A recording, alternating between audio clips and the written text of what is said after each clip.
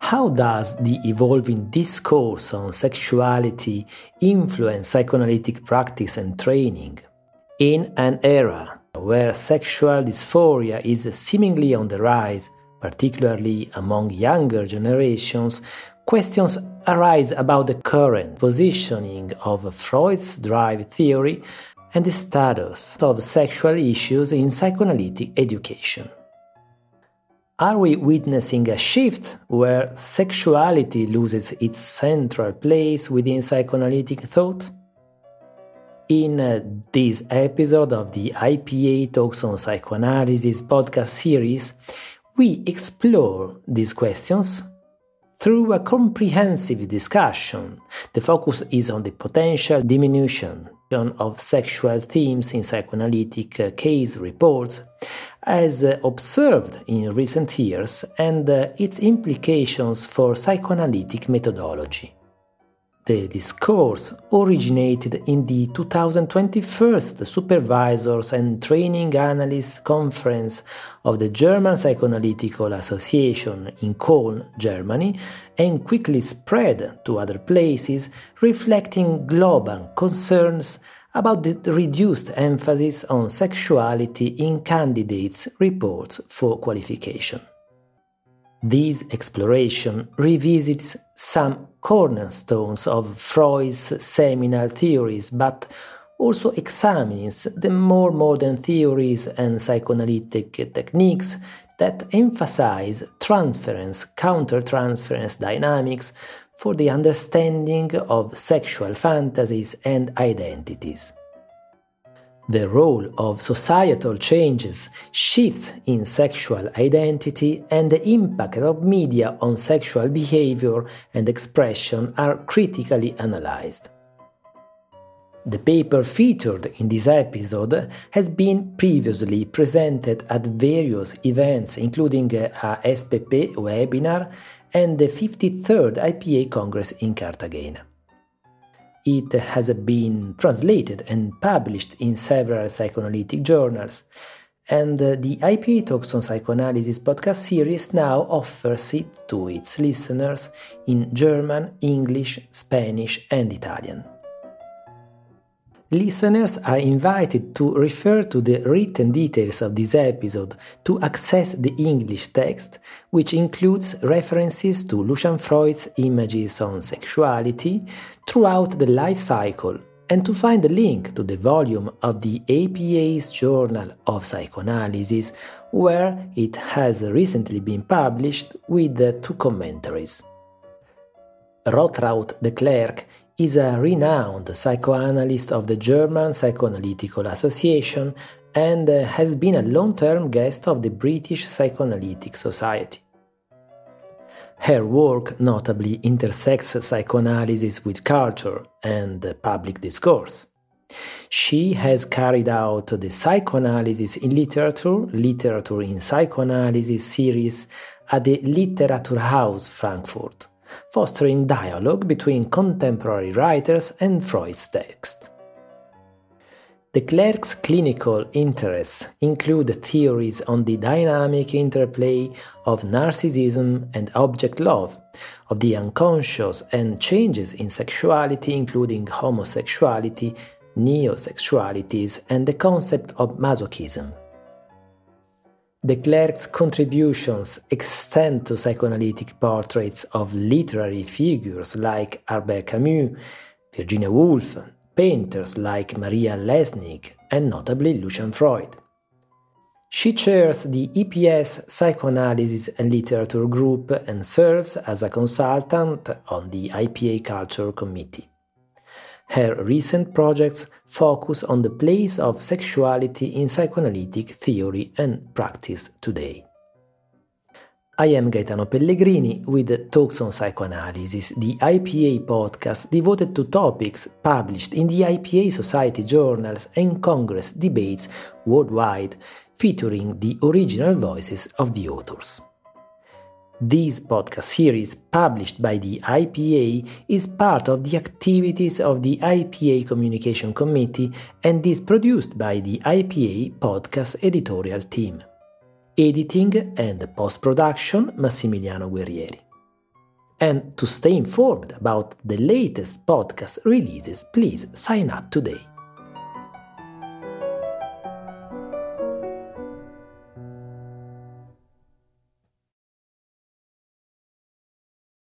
My thinking on the subject came about against the backdrop of the Supervisors in Training Analysts Conference in Cologne, in Germany.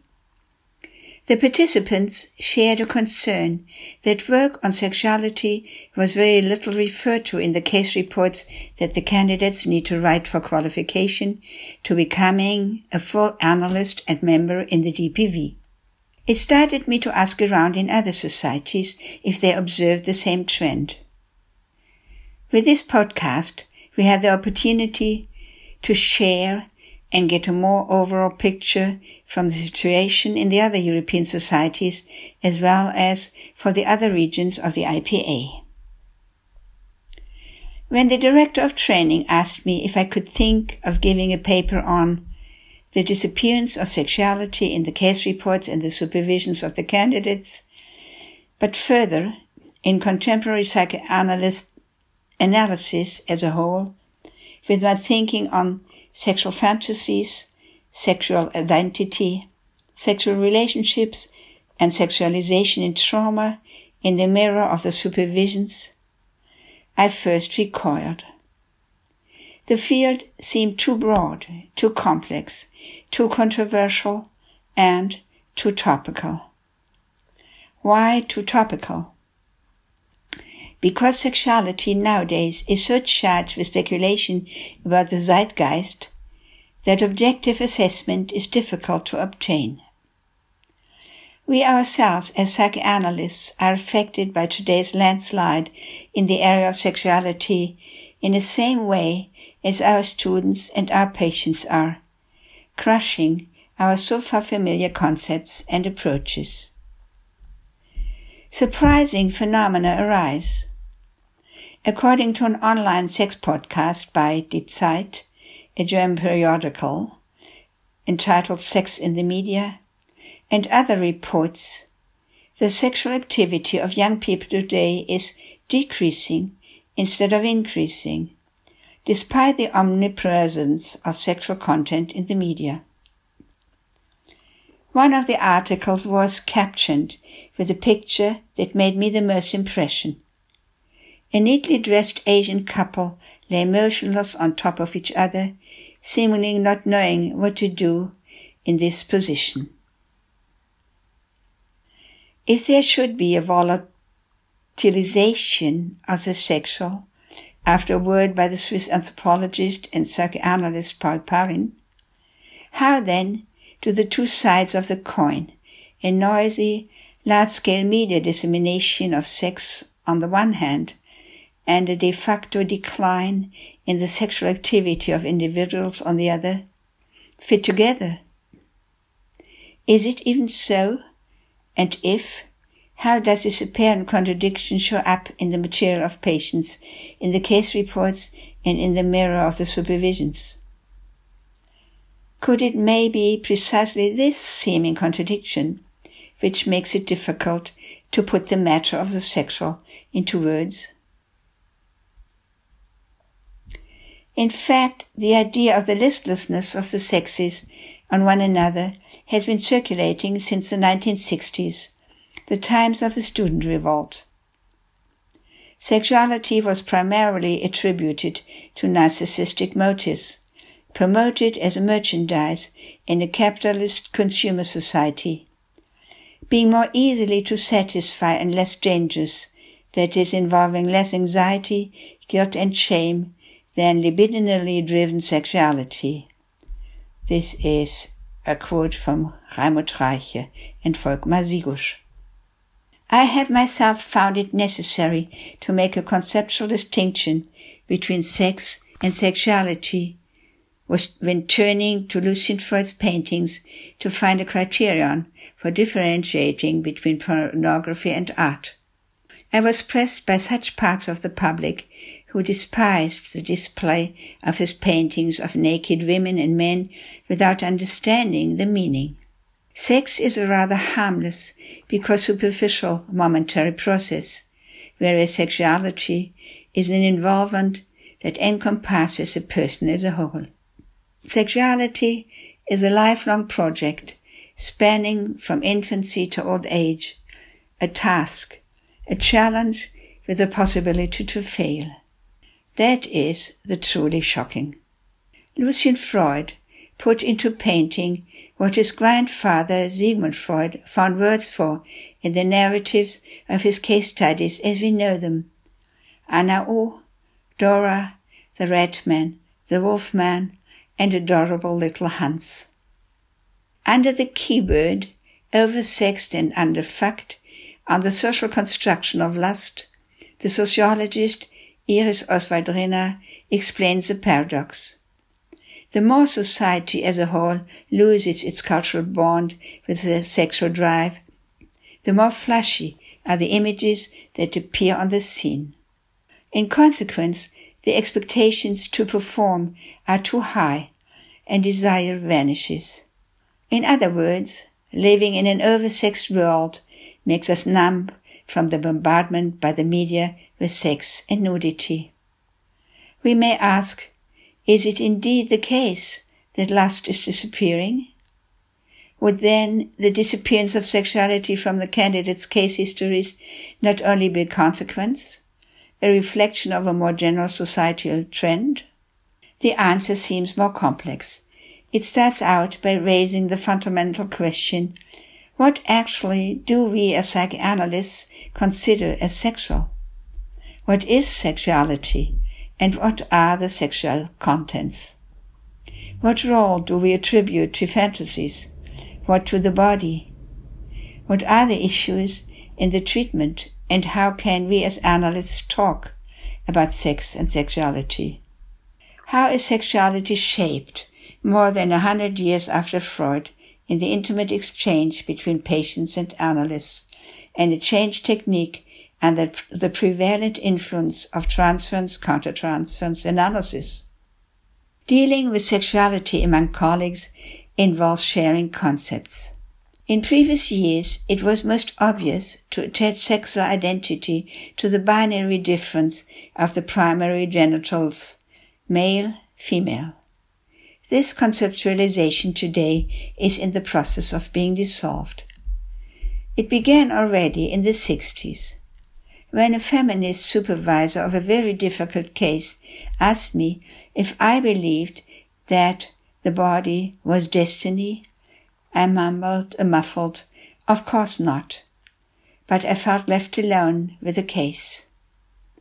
At the same time, another supervisor, a man, asked me if I could not, in the cavities on my patient's neck, so-called salt cellars, detect a rejection of the female role. I also felt left alone. The times of the 60s in Germany marked the beginning of this landslide. We have moved from a fixed concept of sexual identity to a fluid one. However, it may well be that we rather moved from a certain interpretation of Freud's texts with a focus on hierarchy and authority, expressed in the idea of the primacy of genitality, which bundles the partial drives, to a new, more flexible perspective. We could have taken already from Freud's studies on hysteria that sexuality is a fluent concept, vexing. It often enough comes in new forms and in disguises. Such disguises are the work of the unconscious, defenses against guilt and shame. They need to be understood in their particularity, of this costume for this individual. To this aim, Freud used the technique of interrogation as an unsparing elucidation of the symptom. His attitude was analogous to that of a doctor who is used to looking for a causal relationship of the illness. Freud's professional self-image was that of a medical doctor, then as an archaeologist, but also a novelist. In the Dora case, Freud takes up one of her symptoms after another to explain its content as autoerotic sexual activity. He constructs a line from Dora's investment of her sensitive lip zone. Freud reports that Dora was a thumbsucker, making reference to earliest erotic pleasures of nipple in mouth, moving on to the adolescent fantasy about the intercourse of her father with Frau K. as a fellatio ad os, only to come back in retrospect to the recognition that Dora was in homosexual love with Frau K. Hence, we can assume returning to her earliest forms of erotic satisfaction with the breast nipple, a very vivid example by the way of après coup. Freud describes a chain of interweavings of bodily and psychic functioning mediated by unconscious fantasy. He deducted the link between a former and a later phenomenon from psychologic, arriving at the end by the technique of interrogation on the part of the analyst and insight on the part of the patient. Today, we understand that the sexual investment of a body part, a symptom, a fantasy or dream, needs not to be unearthed. Freud used the word entreißen, tear the secrets away from her in the Dora case. It rather needs to be rediscovered again and again by a more flexible method. We all know that it was his rigid technique to make Dora flee from the treatment with Freud. She could not trust a father figure, and she wanted to keep her secrets to herself, her longings for breast, not a penis. So, how do we psychoanalytically deal today with a sexual problem, a sexual symptom in recognition of the impact of fantasies? Should one undress the fantasies, as Freud thought, completely, trace them back to naked, to their origins, and verbally communicate to the patient what one has found? Does it lead anywhere? Does it not just increase resistance? Are the pitfalls not too big and too numerous, as Freud experienced himself with Dora?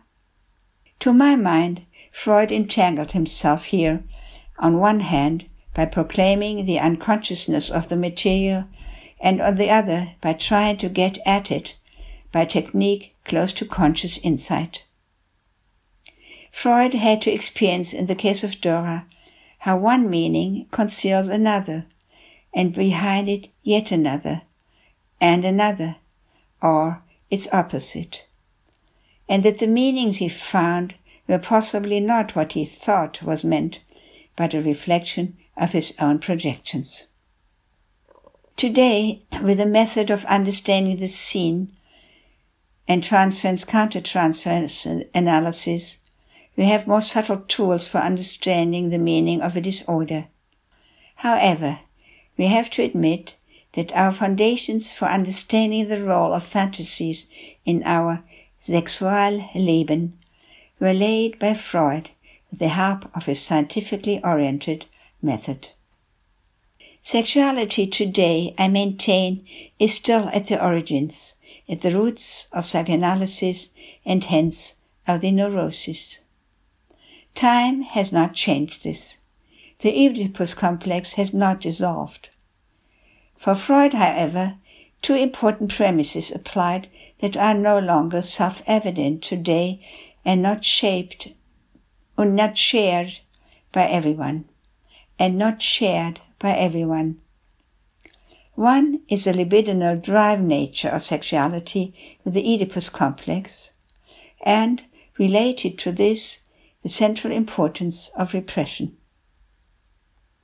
With his writings, Freud did not only provide enlightenment in the field of clinical psychoanalysis.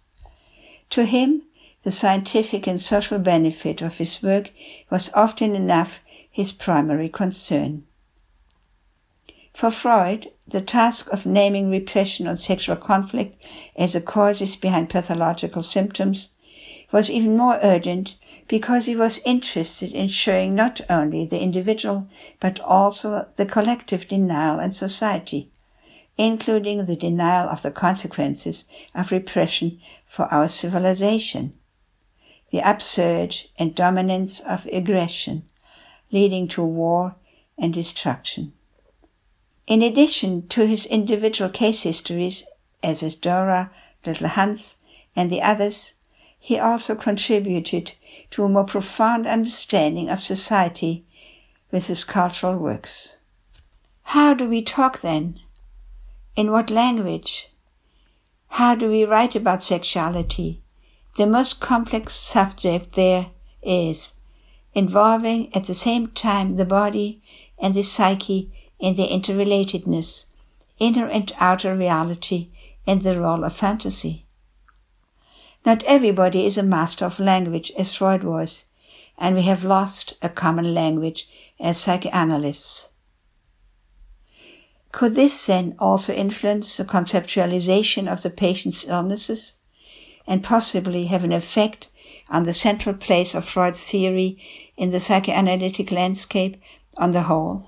These are our questions when we look at the place of sexuality in psychoanalysis today.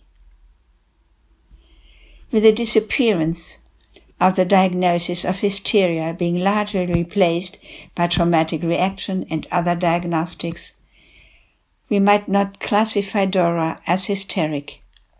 We may see her traumatization in the foreground, the deception by her father. He used her by driving her into the arms of Herrn K. in order to justify his own erotic involvement with Frau K. Also, in psychoanalytic therapeutic work today, the focus would no longer be on making repressed sexual content conscious. It is more on such processes that lead to a change in the person as a whole, a process of growth, which is based in the development of the therapeutic relationship between the two people, patient and analyst. What we can see as the effects of such changes is that the lack of direct sexual reference in the material is related to a common shift of attention today in moving sexuality to the margins. This is a trend in psychoanalytic training and could account for the disappearance of sexuality in the mirror of supervisions and the case reports of the candidates. As I continued to deal with the questions about sexuality today, I successively remembered 3 classic papers that have accompanied me up to now from my own training. Firstly, Freud's already mentioned work from 1905, Fragments of a Case of Hysteria, the Dora case. Furthermore, his work, A Child is Beaten, Contribution to the Knowledge of the Origins of Sexual Perversions from 1919. And thirdly, the work by Moses Laufer on the central masturbation fantasy. The central masturbation fantasy, the final sexual organization, and adolescence from 1976. These works all reflect the emergence and development of sexual fantasies out of the Oedipal situation, beginning in early childhood and continuing into adolescence, and they contribute to an understanding of adult sexuality, which now includes the operation of the mature genitals. Added to this was my own experience in high-frequency analysis with a young man addicted to internet pornography, a work which I have discussed with colleagues in various contexts and published under different headings like addiction, like perversion, and also as male hysteria. It raises in particular the question whether media images have replaced, displaced, or at any rate changed the form and content of sexual fantasy. It is questionable whether sexuality actually disappears from candidates' representations of their cases, or whether there are now new forms with which sexuality disguises itself. I am thinking of the increase in bulimia, anorexia, cutting, self-mutilation, and affectations of the skin in young girls and adolescents. We may add the wave of sex-changing operations, which may be seen as the expression of a hysterical conflict where the fantasies behind remain unearthed due to the unavailability of suitable psychoanalytic concepts or their blunt rejection. There are influences that reduce the desire for genital sexual activity, be it the flooding with images of sexual content, be it physical exhaustion, be it other causes such as physical intrusion, like the kiss from Handka in the case of Dora, humiliation, or manifest attacks. However, it is a merit of psychoanalysis, and thus of Freud, to have emphasized the significance of fantasies for sexuality, the sensation of pleasure and its inhibition, at the very center of his theory. It is above all due to the conflictual nature of the Oedipus situation, including fears, feelings of guilt, and shame, that symptoms can arise. According to Freud, these feelings of anxiety, guilt, and shame result from the drive-bound nature of the inherently conflictual Oedipus situation, and they are therefore, as Freud says, only conditionally dependent on the surrounding social conditions. This statement opens the door to an understanding of the origins of the above symptoms cited as hysteric even today, although, as said, this diagnosis seems almost completely to have vanished in favor of the diagnostic of a traumatic development and other forms put into the ICD-10.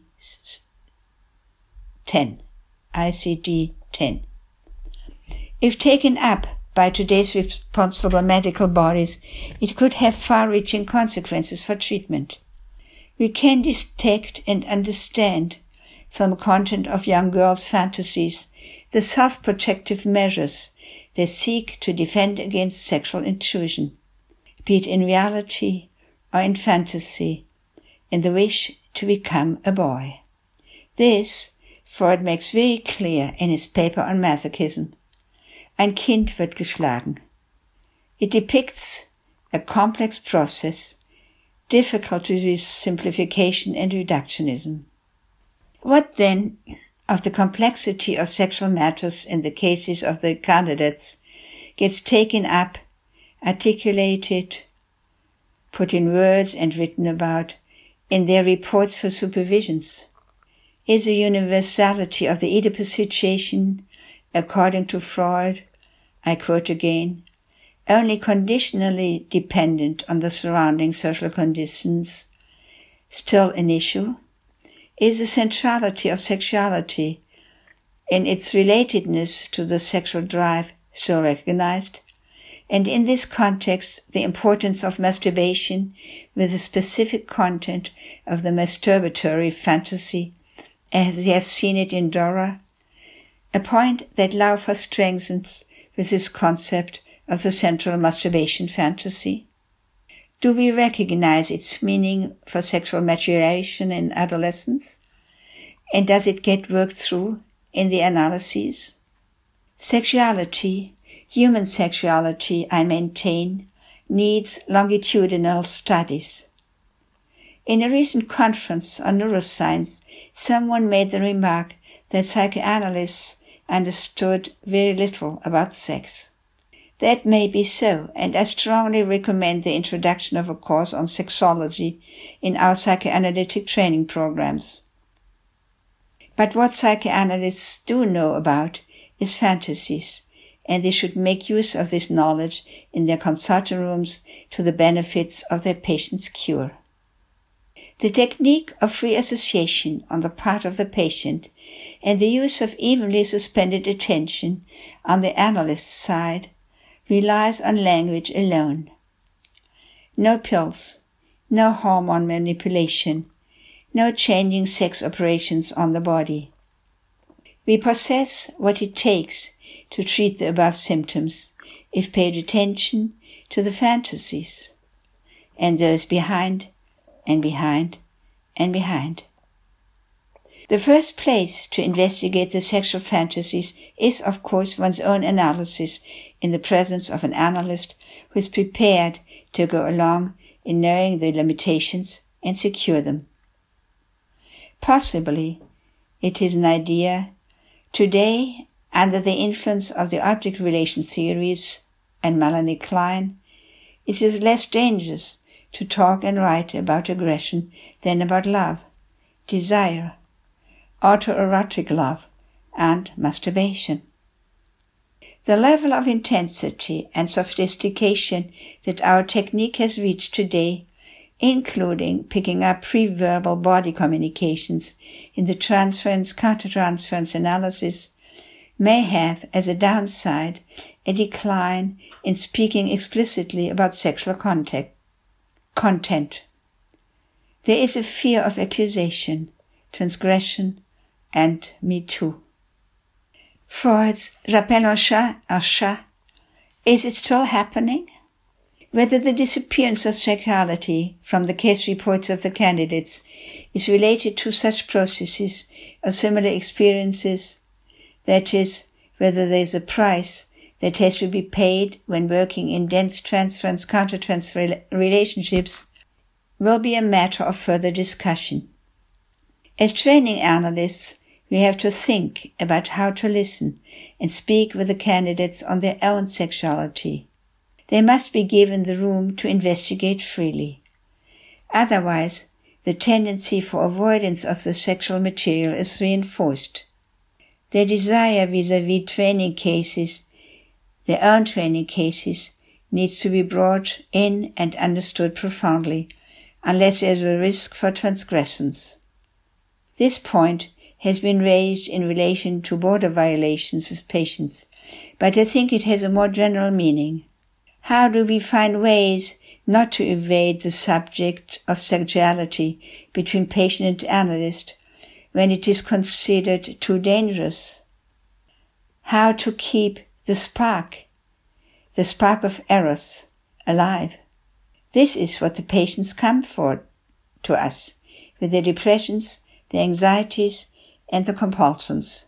They have a right that we turn to them with a spark, to only then help them further on doing the painful work of renunciation, that their own wishes will not be fulfilled with this object of desire, the analyst, just as it had not been possible to be fulfilled with their primary objects, father, mother, siblings, grandfather, grandmother, uncles, and aunts, the objects of early infantile sexual desires, the family, the Oedipal constellation.